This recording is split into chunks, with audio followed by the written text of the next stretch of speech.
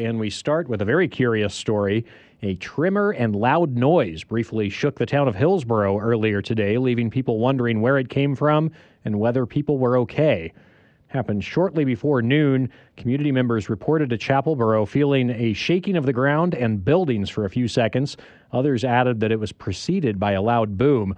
Both the Orange County and Hillsborough local governments shared posts saying their authorities are investigating the cause of the noise. Ultimately, there were no reports of injury or property damage. Many unanswered questions remain.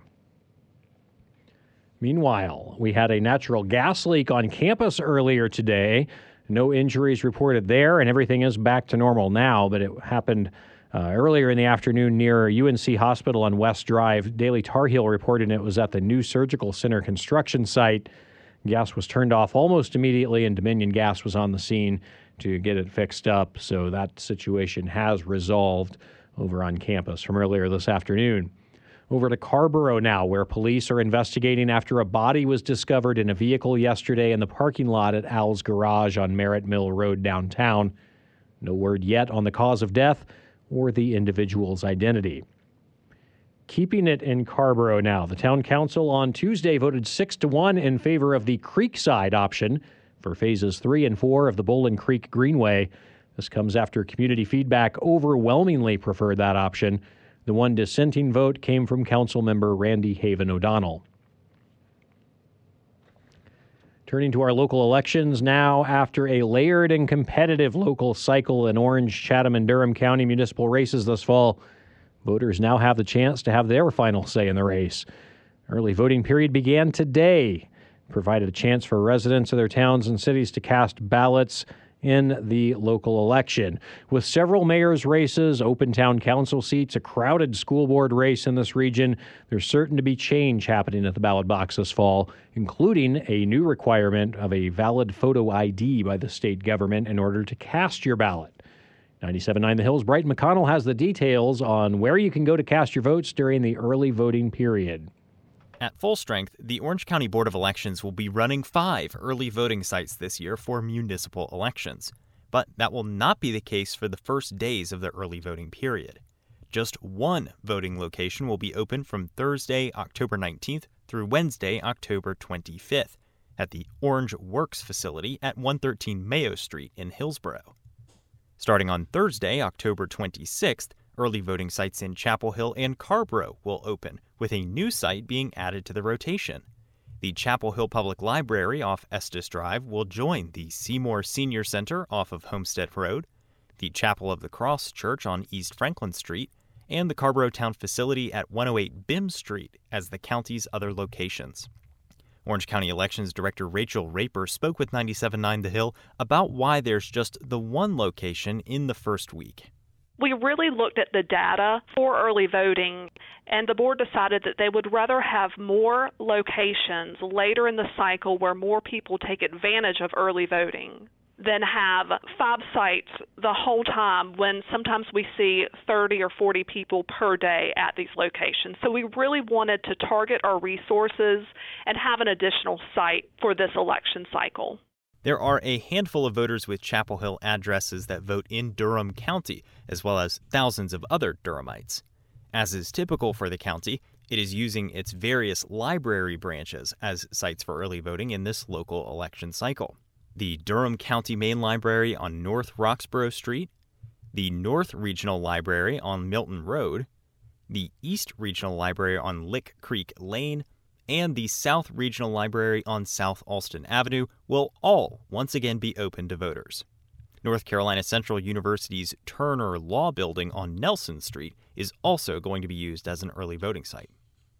Chatham County, meanwhile, will operate just one early voting site for its Pittsboro, Siler City, Goldston, and Cary municipal elections. It will be held at the Chatham County Agriculture and Conference Center off of U.S. Highway 64 in Pittsboro. After a recent Supreme Court ruling in North Carolina, one change this cycle will be a valid form of photo identification in order for people's votes to count. Commonly accepted IDs include North Carolina driver's licenses, passports, and UNC Systems student, faculty, or staff ID cards.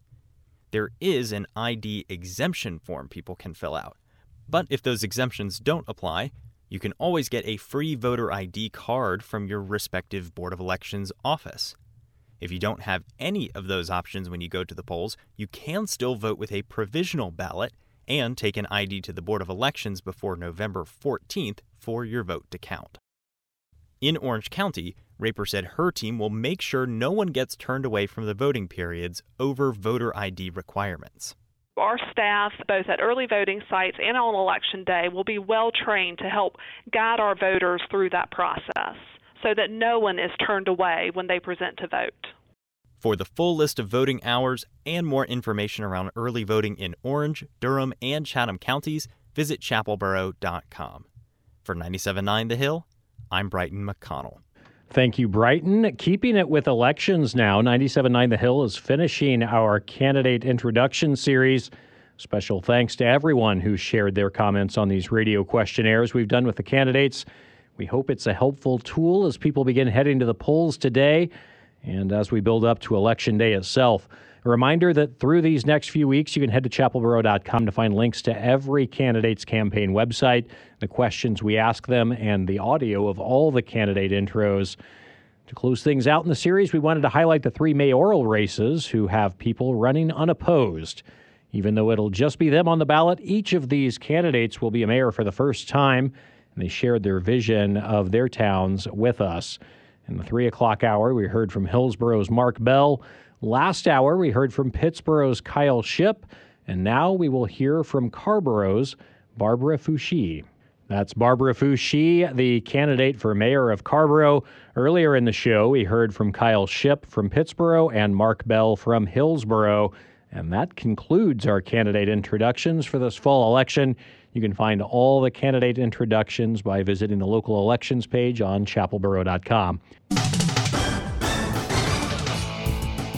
Time now to talk sports. Not a lot going on in sports, but we do have a couple things to check in on.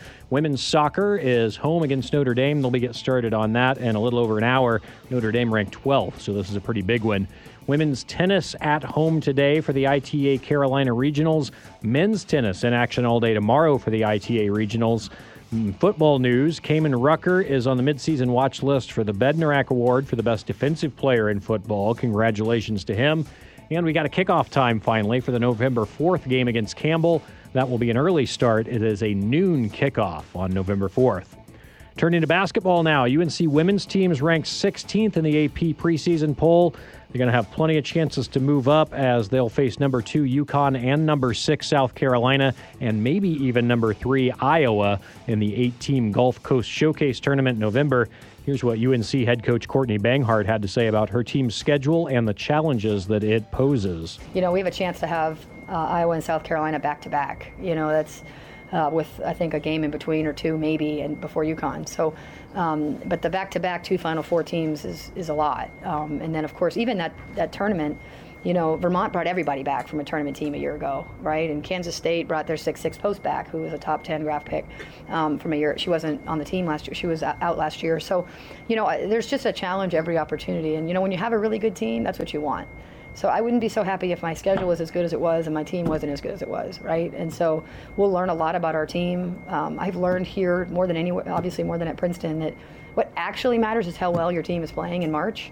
And so we've just got to use these opportunities to find out what we're actually really good at and where our weaknesses are. And I just believe this team will put the time in to make sure the weaknesses in November and December are not their weaknesses in February and March. UNC women's basketball head coach Courtney Banghart speaking there. She and the Tar Heels will begin their regular season action on November 8th when they host Gardner-Webb in Carmichael Arena.